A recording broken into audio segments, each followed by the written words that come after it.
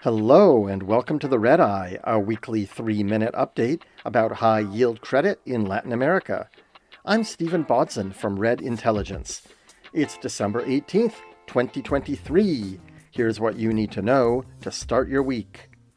In Mexico, state-owned oil company Pemex has been making only partial payments to its vendors since June. Last month, the company didn't make any payments. Suppliers have threatened to stop work, reduce work to a minimum, or refuse new orders if they don't get at least some money. Pemex owed vendors $18 billion as of the end of September. The new government of Argentina devalued the peso by 54% and canceled public works. In January, it will reduce subsidies for utility rates and for public transportation by 35%. The government also cut the number of ministries from 18 to 9 and will not renew the contracts of civil servants hired in the last year.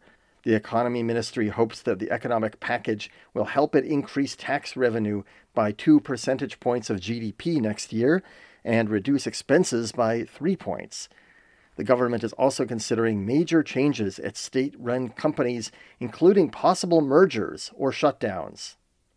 Costa Rica will try to exchange debt next year to reduce refinancing risks and spread out maturities. Economy Minister Nokia Costa said that the ratio of interest expense to GDP is expected to peak next year, and that the debt-to-GDP ratio has already fallen to below 60%.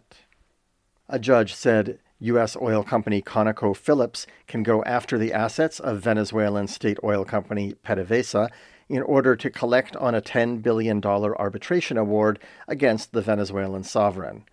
There are now $20 billion in judgments lined up to collect from the court auction of PDVSA's U.S. assets. The auction is scheduled for July. In Brazil, the chemical company Unigel won an injunction that stopped creditors from executing on debt for 60 days.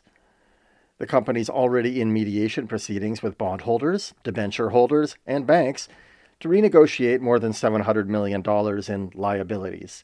Before the injunction, debenture holders had decided to sue to collect on Unigel's unpaid debt. Thanks for listening to The Red Eye. You can now subscribe to The Red Eye in English, Spanish, or Portuguese, wherever you listen. For all the latest news on emerging markets debt, check out Red Intelligence at reddintelligence.com.